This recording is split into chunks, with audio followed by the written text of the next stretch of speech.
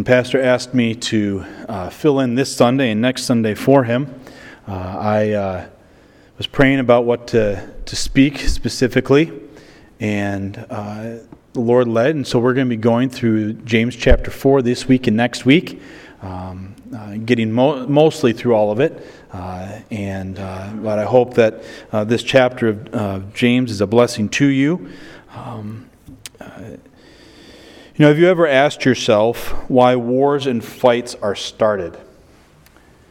So many of you know that I am a huge sports fan, and this opening illustration wasn't planned until after yesterday. It just kind of came to me as I was studying last night. Why it took that long to come to me, but even for those who are not major sports fans, many probably knew I've heard of the Michigan-Ohio State rivalry in football. It's hard not to see it in the news, especially the week of the game, week leading up to that football game. And if you follow sports in any way, shape, or form, or anything of that long, those lines, there's a lot of kind words said between both sides. They love each other beyond belief. They love the people down south, love using and blocking out the letter M in every time during that week. In fact, I noticed yesterday on Fox's Sports ahead of time when one of the commentators' last names, he was a previous football coach from the team down south. You like how I keep saying that. But Ohio State, they actually X'd out the first letter of his name, which starts with an M. That's what people in Ohio do. The people up here in Michigan, they've started calling them the team down south, or they don't even, and maybe they say the team from Ohio at the most. Nothing nice is said. Now, okay, I'm not going to say that, but it was a wonderful thing that Michigan won the game yesterday, okay, from being a Michigan fan. But I was curious on what kind of comments were said after the game, if they got any kinder. They didn't. They only got worse. So many different negative statements said. And to the point that there is legitimate hatred from one side towards the other and vice versa. If you were to go on social media, or even today, and read comments made by both sides, you would see complete hatred towards others, and they don't even have relationships with them. I mean, just speech of hate and anger and all of those things. And when we think of that, there's a bunch of quarreling and fighting. I mean, there have been fights on the field throughout the history of, it's been 119 games now that they've played each other. But there's a lot of vitriol and anger and quarreling and fighting. And James actually here in James 4, we're going to look through the first 5 verses. And you could, as I was deciding where to split the chapter up over these next few sermons, I could have split it at verse 3. I could have split it at verse 6. But I chose to split it at verse 5. And so really this morning is really part 1 of next Sunday morning's part 2. And really we're going to be looking at this morning this idea of evaluating our allegiance. And what I mean by that is we're going to see from the text that the way we act, when we are quarreling, when we are fighting, when we are living through selfish ambition, we are at odds with God, and showing that really we are not living in allegiance with the way with God and who God is and how He wants us to live. If you want to go into further history, if you jump into a mental time machine and go back with me all the way to the French and Indian War, and then jump ahead to the Revolutionary War, that's a really fast time jump. Now let's jump to the Civil War. Now let's zoom ahead to World War I and World War II. If you were really to boil each of these down to the initial instigation, you most likely will find the passions of selfish men. Men who thought the world or life should be a certain way and thought it necessary to thrust on it as many as possible to the extent that he was willing to even kill for it. In many ways, we as Christians have allowed this type of mindset to infiltrate our lives and the life of the church. James ends chapter 3 admonishing us to sow righteousness and peace. If you look at the end of chapter 3, the last verse of chapter 3 says, "And the seed whose fruit is righteousness is sown in peace by those who make peace." And then he jumps into chapter 4 here, and it says, and really, by the way, I know pastors mentioned it before, chapter divisions aren't inspired. And I would say that this is kind of a poor chapter division. If you were to look at the passage of Scripture, chapter 4, 1 through 3 really could be combined completely with the end of chapter 3 in the flow of thinking, because he talks about sowing peace, and then he goes immediately into what? What is the source, chapter 4, verse 1, what is the source of quarrels and conflicts among you? Is not the source your pleasures that wage war in your members? You lust and do not have, so you commit murder. You are envious and cannot obtain, so you fight and quarrel. You do not have because you do not ask. You ask and do not receive because you ask with wrong motives, so that you may spend it on your pleasures. You adulteresses, do you not know that friendship with the world is hostility toward God? Therefore, whoever wishes to be a friend of the world makes himself an enemy of God. Or do you think that the Scripture speaks to no purpose? He jealously desires the Spirit which He has made to dwell in us.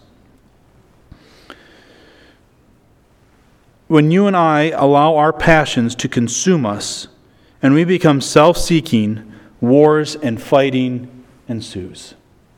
Arguments, quarrels, conflict ensues.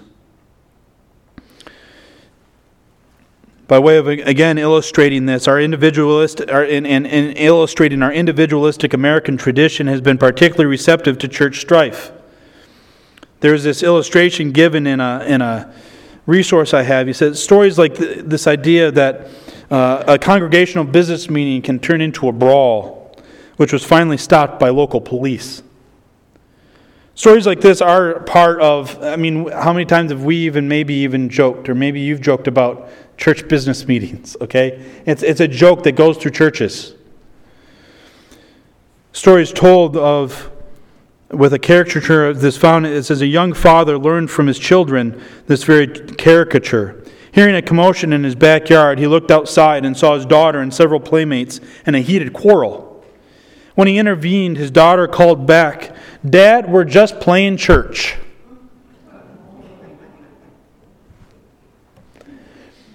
We laugh, but sadly, it's true. We as Christians often find ourselves quarreling over the most unintelligent things.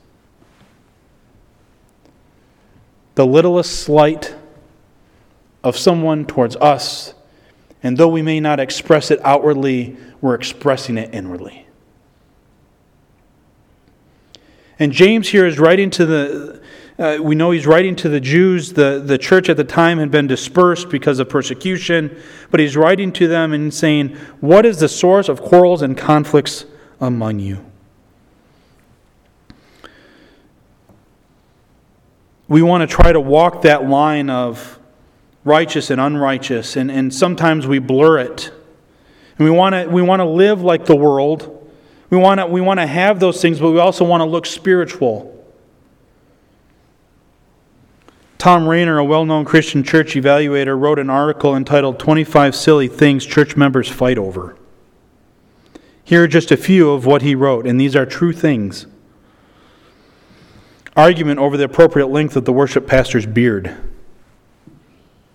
Don't worry, I can't grow one. And I don't know if Mark can either. Fight over whether or not to build a children's playground or to use the land for a cemetery. Church argument and vote to decide if a clock in the worship center should be removed. A big church argument took place over the discovery that the church budget was off 10 cents. Someone finally gave a dime to settle the issue. Some church members left the church because one church member hid the vacuum cleaner from them, and it resulted in a major fight and split. So don't hide the vacuum cleaner, please. A dispute over whether the worship leader should have his shoes on during the service. I don't know what kind of churches he's polling, but... we laugh at these arguments and these conflicts, but they're real. And for us to think that we're above being petty is scary, is dangerous. And so this morning, I really want us, our main idea this morning and carrying over into next week is that we need to evaluate our passions as they do impact your relationship with Christ and the church. What you desire, your passions, they impact your relationship with Christ and the church. John MacArthur, in teaching on this passage, said this: ungodly friendship inevitably results in personal conflict with others, with oneself, and most importantly, with God. And you see that in this passage. Ungodly conflict, ungodly relationships, when we choose to align ourselves with the world's thinking, the world's emotions, the world's actions, we are in hostility towards God. And so we need to evaluate our passions. And so let's first of all evaluate the source of our conflict. Let's first of all evaluate the source of our conflict. James 4:1-3 continues the thought from the end of James 3, where the Christian is encouraged to live out heavenly wisdom that sows righteousness and does not sow turmoil and conflict. Look over at the end of chapter 3. Look at verse 15. Speaking of earthly, start in verse 14. But if you have bitter jealousy and selfish ambition in your heart, do not be arrogant and so lie against the truth. This wisdom is not that which comes down from above, but is earthly, natural, demonic. For where jealousy and selfish ambition exist, there is disorder in every evil thing. This is what James is saying. Listen, when we live according to earthly wisdom, according to the wisdom of the world, that is opposite of heavenly wisdom, of God's wisdom, we live out selfish ambition in our hearts. We're arrogant. We lie against the truth. And there is disorder in every evil thing. So he's making a statement of fact here at the end of chapter 3. And he goes on and continues and he gives the positive here. He says, but the wisdom from above is first pure, then peaceable, gentle, reasonable, full of mercy and good fruits, unwavering, without hypocrisy. That should characterize the church. That should characterize us. And it is those things that sow the righteousness is sown in peace through those things. And then he comes to our text this morning and says, so where do these wars and fightings come? And he then is referring back to that selfish ambition. The source of our conflicts and arguments is our sinful fleshly desires that wage war in our hearts. Paul in Galatians 5:17 talks about how the flesh and the spirit war against each other. The flesh against the spirit and the spirit against the flesh, so that he could not do the things that he would. I was talking to Brian this morning before Sunday school, and he told me that he was starting chapter 7. And I kind of got excited because I'm going to reference the end of that chapter right now. Because if you look at chapter 4, verse 1, it says, what is the source of quarrels and conflicts? Is not the source your pleasures? Well, what does Paul say in Romans 7:14-25? He says, for we know that the law is spiritual, but I am of flesh, sold into bondage to sin. For what I am doing I do not understand, for I am not practicing what I would like to do, but I am doing the very thing I hate. But if I do the very thing I do not want to do, I agree with the law, confessing that the law is good. So now no longer am I the one doing it, but sin which dwells in me. For I know that nothing good dwells in me, that is, in my flesh. For the willing is present in me, but the doing of good is not. For the good that I want I do not do, but I practice the very evil that I do not want. But if I am doing the very thing I do not want, I am no longer the one doing it, but sin which dwells in me. I find then the principle that evil is present in me, the one who wants to do good. For I joyfully concur with the law of God in the inner man, but I see a different law in the members of my body, waging war against the law of my mind and making me a prisoner of the law which is in my members. O wretched man that I am, who will set me free from the body of this death? Thanks be to God through Jesus Christ our Lord. So then, on the one hand, I myself, with my mind, am serving the law of God, but on the other, with my flesh, the law of sin. That whole passage is talking about our passions, our desires. And Paul is saying that his passions, his desires are literally at war. He wants to do what's right, but then he can't, and when he does right, and then he's literally this constant turmoil. And what does he say here? He says when he's doing the things that are wrong, it's passions that are not aligned with what God wants. So when you argue and fight with a family member, when you argue and quarrel with a friend or a coworker, it is because you are living out your own selfish passions.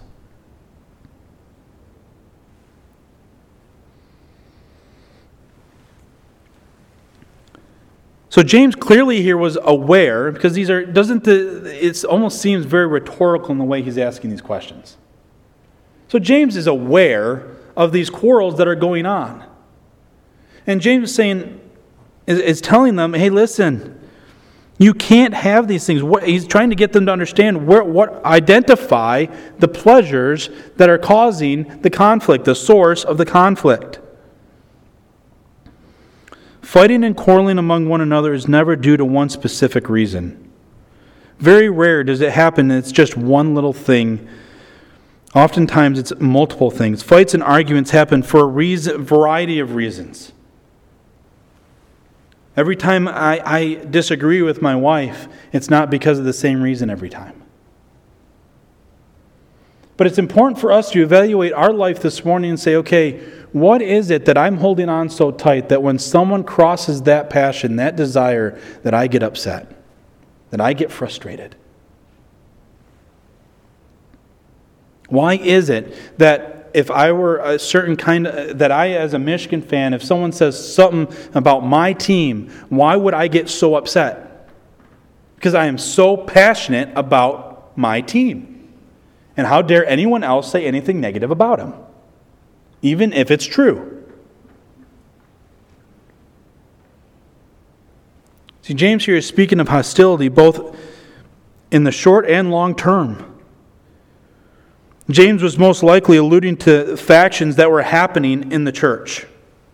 Very possibly there were actual factions happening. See, we so struggle and give into pride and selfishness.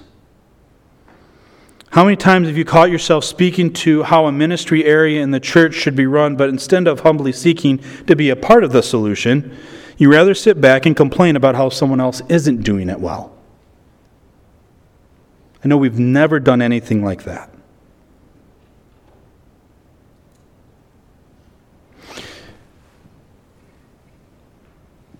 Letting your passions go unbridled. It is not allowing heavenly wisdom to drive your thoughts and words and passions, but rather your selfish nature. We can't let our selfish nature rule and reign. Quarrels and fightings amongst one another happen from unbridled passions. They happen from uncontrolled passions. James' second question here, he says, what is the source here of quarrels and conflicts among you? He's talking about the fighting. That says, is not the source your pleasures that wage war in your members?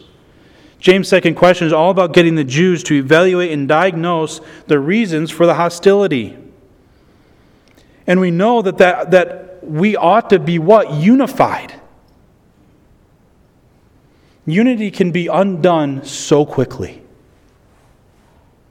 In fact, the Bible talks so often about unity amongst believers. John 17:21 says that they may all be one, even as you, Father, are in me and I in you, that they also may be in us, so that the world may believe that you sent me. We are one in Christ. There is unity there. So when we are acting, as we'll see here, as friends of the world in hostility towards God and allowing our unbridled passions to dictate how we act, how we respond, it is those things, it goes against how God desires us to be. Acts 4:32, and the congregation of those who believed were of one heart and soul.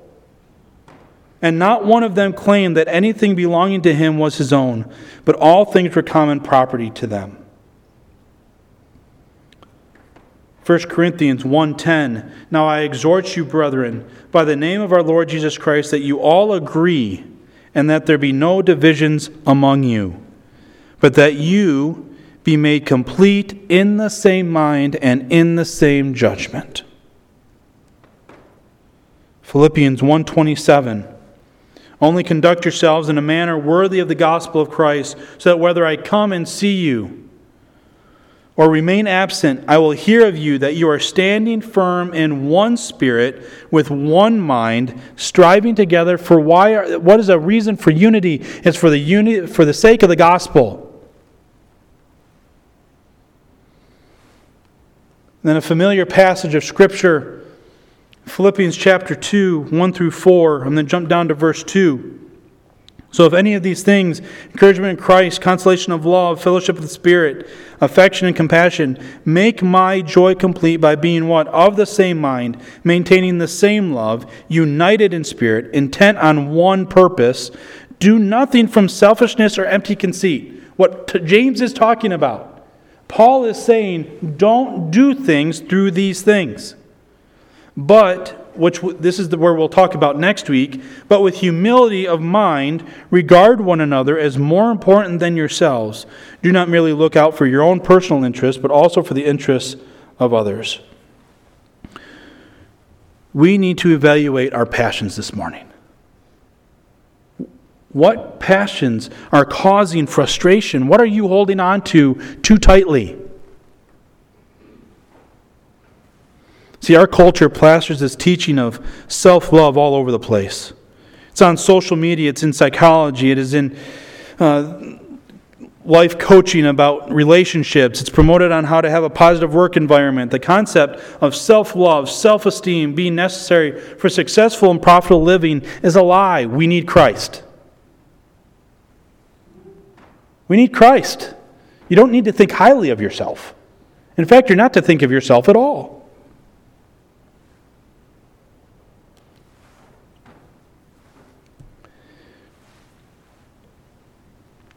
Self-love will only bring hostility. Sure, it may be subdued in short term until one person's self-love intersects with another person's self-love. As we'll see more fully, it will go directly into how we're to live in proper submission to God. But James is telling us that we need to evaluate our inner passions that manifest in an external fashion. So we're to evaluate the source. We're also to evaluate the extent of our conflict. The extent of our conflict.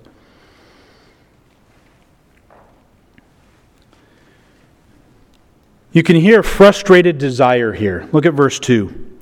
You lust and do not have, so you commit murder. You are envious and cannot obtain, so you fight and quarrel. You do not have because you do not ask. So verse 2, we can clearly see that those he's writing to here are literally, you can hear the frustration. Do you ever get frustrated when you don't get what you want? All those who have kids, how many times have we heard as they've been hanging out with cousins and stuff this week? I mean, you hear the quarreling and the fighting and the selfish ambition going rampant. And maybe us adults at the dinner table wanted that extra whatever, and there was selfish ambition going on. Who knows? Maybe that pie was just that good. I had such an amazing father-in-law, he baked like 8 pies, so there was no fighting over the pie. I didn't know my father-in-law was that amazing of a baker, but I guess it's a new thing he's picked up. So he's not here, so I can use him as an illustration. I'm sure I'll hear about it later. But James here is seeming to use somewhat of a hyperbolic, that's even a word, to make his point. With that said, the end result of severe arguments, if you think about it, have led to murder. And there are some commentators that debate whether or not James is speaking literally here, or he's using this as kind of like hyperbole, it doesn't change the meaning of the text one way or the other. The fact is, and I just realized I never turned on my wireless mic, did I? I'll just stay at the pulpit.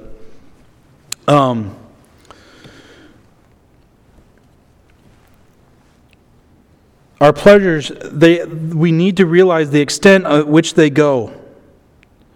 Writers do this, sometimes they use structure here. There's a chiastic structure that James somewhat uses, and if you look, it says, we begin at the one part, and it just reemphasizes, at the end of verse 2, it reemphasizes the same thing. Though we may not be in conflict at the moment with others, we may be at conflict within ourselves. We need to evaluate the extent of it. It might not necessarily be an outward conflict with someone else at the moment. But what do I mean by conflict with ourselves? Well, there's an inner turmoil that can be taken on here. You lust and do not have.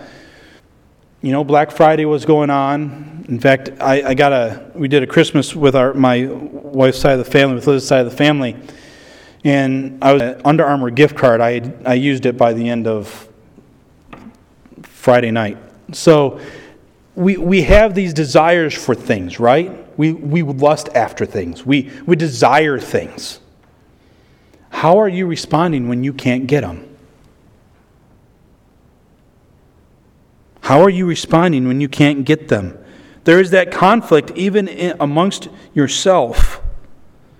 And when you respond wrongly, there are devastating effects. Our world society gives evidence of the selfish ambition and conflict that can and or does make an impact on people's lives. Again, we see it through the counseling and the coaching that takes place. Passions are driving people's actions rather than God controlling their thoughts and actions. We give in to our internal conflict, and often that boils into conflict with others. Have you ever not been struggling with not getting what you want, and you're around people and you just start lashing out at them? You get upset and frustrated. You begin to speak in a way that is ungodly. In fact, James, at the beginning of chapter 3, how does James discuss things? What does he talk about? He talks about the tongue. Which I almost took time to actually preach on that passage, because I think it's a serious thing that we need to guard over. The tongue is not something to be taken lightly.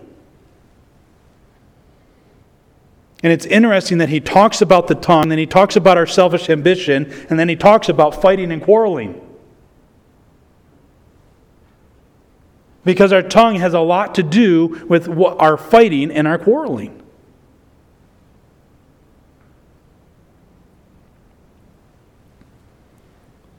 Guys, have you ever had, when you were younger in high school and one of your siblings was being made fun of or something like that, and you had to stand up to the bully or whatever? Maybe you stood up for your sister or your brother, and there's negative things being said. It all comes from our selfish ambition, our selfish desires. When people say negative things towards others,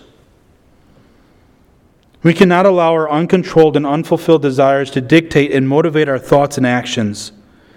It says, you lust and do not have, and you're envious and cannot obtain. So you fight and quarrel. If I can't get it, I'm going to do whatever I can to get it. And if I have to tear people down with my words, I will do that. If I have to mock things, whatever I have to do, I will do it to get what I want.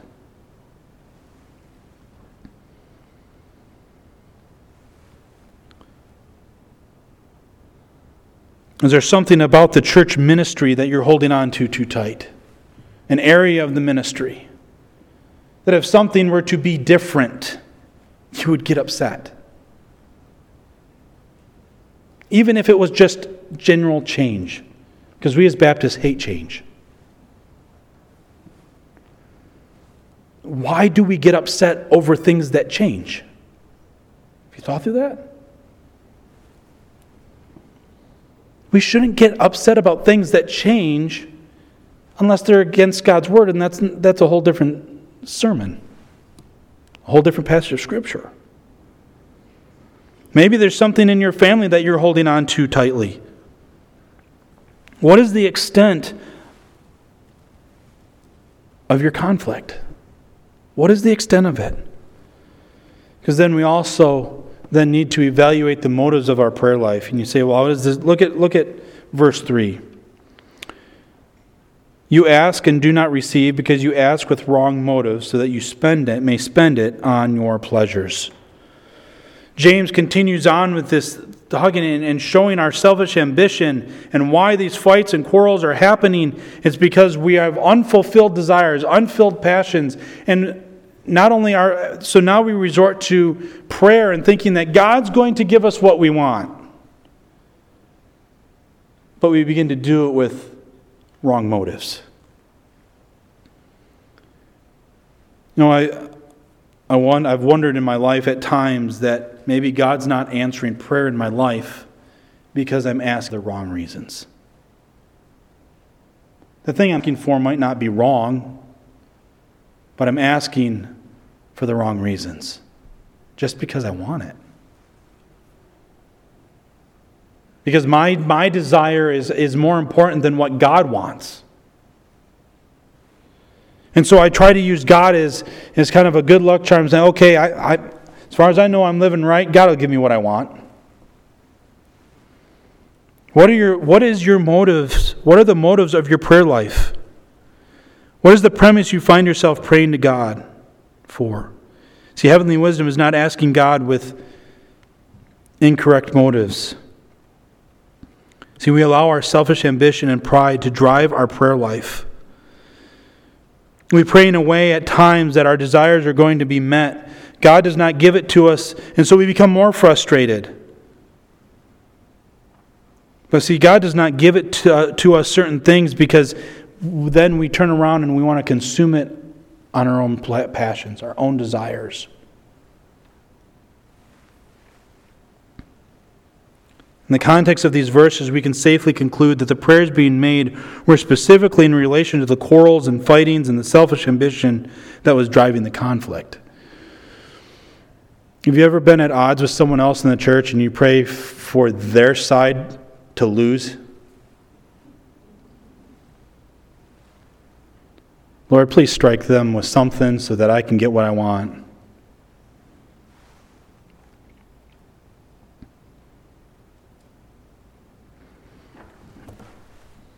We need to stop praying selfishly, but rather pray according to God's plan and will. So what is your prayer life like? Is it full of selfishness and covetousness? Do you pray selfishly? What are the motives for your prayer life? Is it to glorify God? Is it to worship God? Or is it simply because you want what you want? And God better give it to you.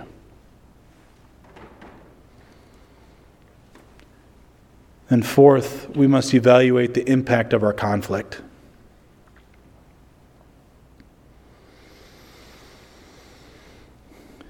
It doesn't just affect you. The fighting and the quarreling, the conflict, it doesn't just impact you. And it doesn't just impact others. Unfortunately and sadly, when we are living selfishly and according to our own selfish ambition, it puts us at odds with God. You may say, well, I can handle being at odds with another person. I think I can handle that.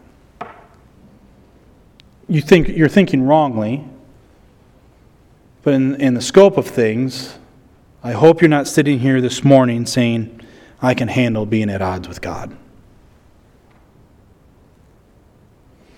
James here is writing as he's building here, and he says, you adulteresses. What is it? He's calling us adulteresses.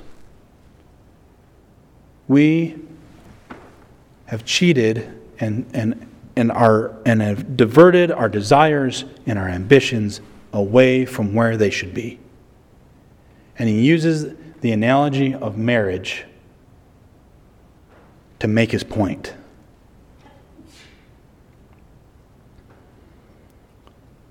Do you not know that friendship with the world is hostility toward God?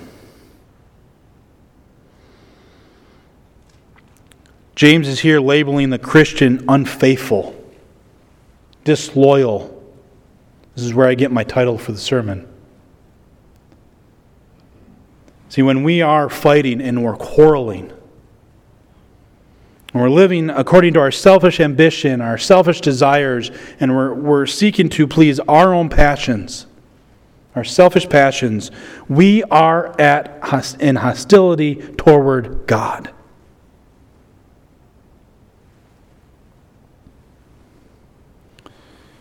So really we have a decision to make, don't we? We have a decision here that James really provides, is that are we going to be a friend of the world or a friend of God? Because the friend of God is not going to allow tic-tacky things to cause quarrels and fights amongst other Christians. We're rather going to allow 1 Corinthians 13, 4 through 8 to manifest itself in our lives. That the love of Christ is shown towards one another. That we allow Ephesians 4:32, be kind to one another, tenderhearted, forgiving one another, even as God for Christ's sake hath forgiven you.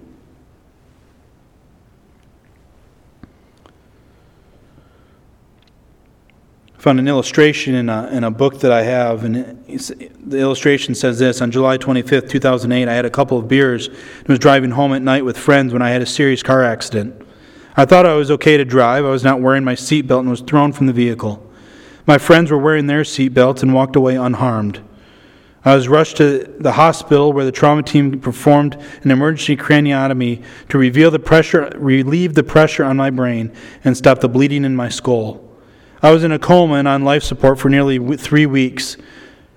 I suffered a severe traumatic brain injury and broke numerous bones throughout my body. On August 14th, I was transferred to Children's Specialized Hospital in New Brunswick, New Jersey for acute rehabilitation. I had to relearn how to walk, talk, and move my right arm and hand again. All because he made a wrong decision. He chose to be a friend of the world. And here in James 4, we can expand the application to more than just the idea of fights and quarrels. But see, when we are living in friendship with the world, we're going to have quarrels and fights. Because it's not a peaceful way of living. Look in the world. Is there an aspect of the world that is peaceful? Because the world is at odds with God.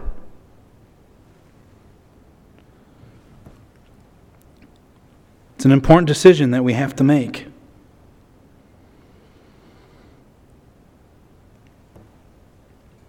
Now, he uses the word friendship here, and the word he uses here for friends or friendship is a lot more meaningful than the word we use. If I were to ask you, do you have 1,000 friends? Some of us could probably say yes if you went and looked at your social media page. Needless to say, 90% of them are probably not your friends. I'll be nice enough to give you 90%. And I would say even less of them are even barely an acquaintance. And I go to my Facebook, oh, look, I knew that person from 5 years ago. Sure, I'll accept them. You're my friend. I haven't talked to you in 25 years. How am I your friend? And I use that kind of just to give an illustration of our society, of our world.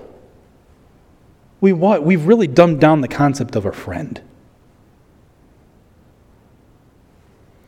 Well, the word that James is using here is this idea that it really has this idea of a deep relationship. It's a relationship that is involved in sharing all things and being unified, both spiritually and physically.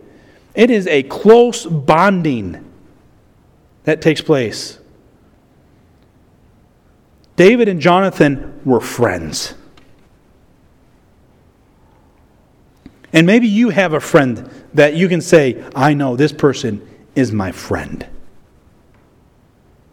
That no matter what happens, and maybe we do get split up by distance, that I know that person is my friend. That is what James is talking about here. He's saying, listen, so he says, you adulteresses, do you not know that friendship, that a bonding, a unity with the world is enmity, is hostility toward God? This isn't just we can't have acquaintances. I mean, all of you work in in a secular environment, in a regular workplace. That doesn't mean you can't have friends who are unsaved. But there's a level that friendship stops, because you cannot get as far as what someone here in our church you can, because they're a born-again believer. As Christians, our relationship should be so deep because it is what? It's rooted in Christ. And James here is saying, listen, when you are a friend of the world, you are going along with their thinking, their philosophy, and it will cause struggles and divisions and turmoil in your life. You are an enemy of God. Now, James is not insinuating that believers here are choosing purposefully to follow the world. I don't think James here is saying, okay, they're choosing to go out and live that way. Because most Christians, if a Christian, quote unquote, is choosing to live like the world, we could go to 1 John and other passages, because that's a habitual way of living, that I would dare say that you may need to have a different conversation with that person. If you're constantly choosing the world, you may never have been saved in the first place.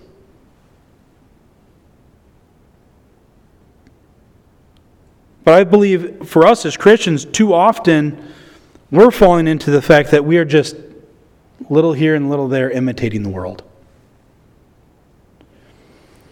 James talks about it in James chapter 2, 1 through 13. The people were doing this by discriminating against others. They're doing it by using their tongue to negatively speak about others. In James chapter 3, 1 through 12, verses 13 through 18, we see that they do it according to their own selfish ambition. And then we see it in 1 through 3, pursuing their own selfish pleasure.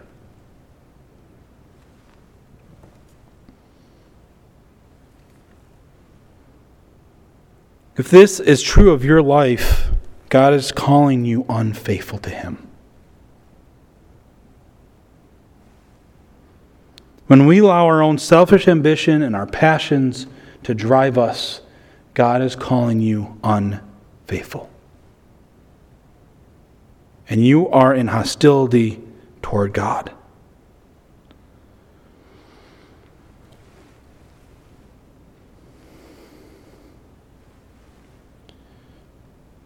And they also here in verse 5, not only are they friends with the world, but they ignore Scripture. Or do you think that the Scripture speaks to no purpose? In order to justify our own selfish passions and desires, we have to what? We have to twist Scripture. We have to ignore Scripture. Because what does James say in chapter 1, the Word of God, that it's what? It is like a what? A mirror.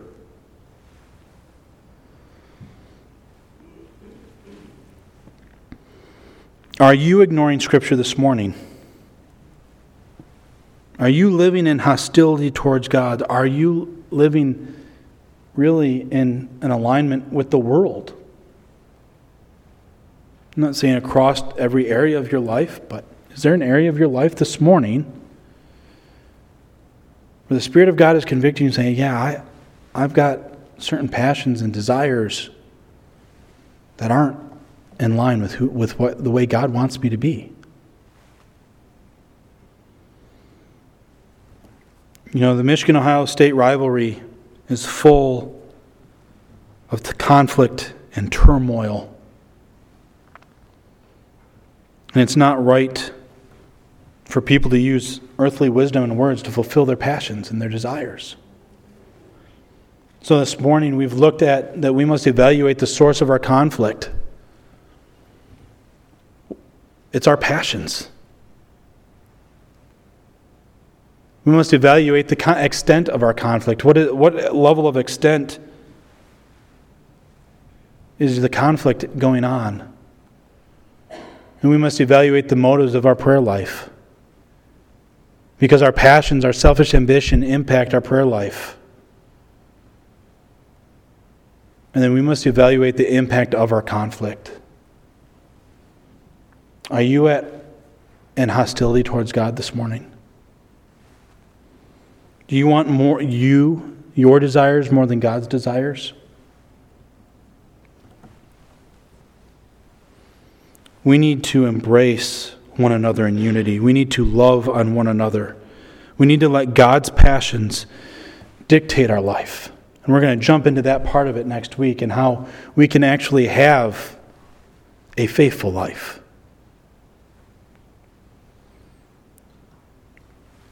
James called out the church on their selfish living and explained the results of it. You and I must be striving to live in harmony with one another and with God, because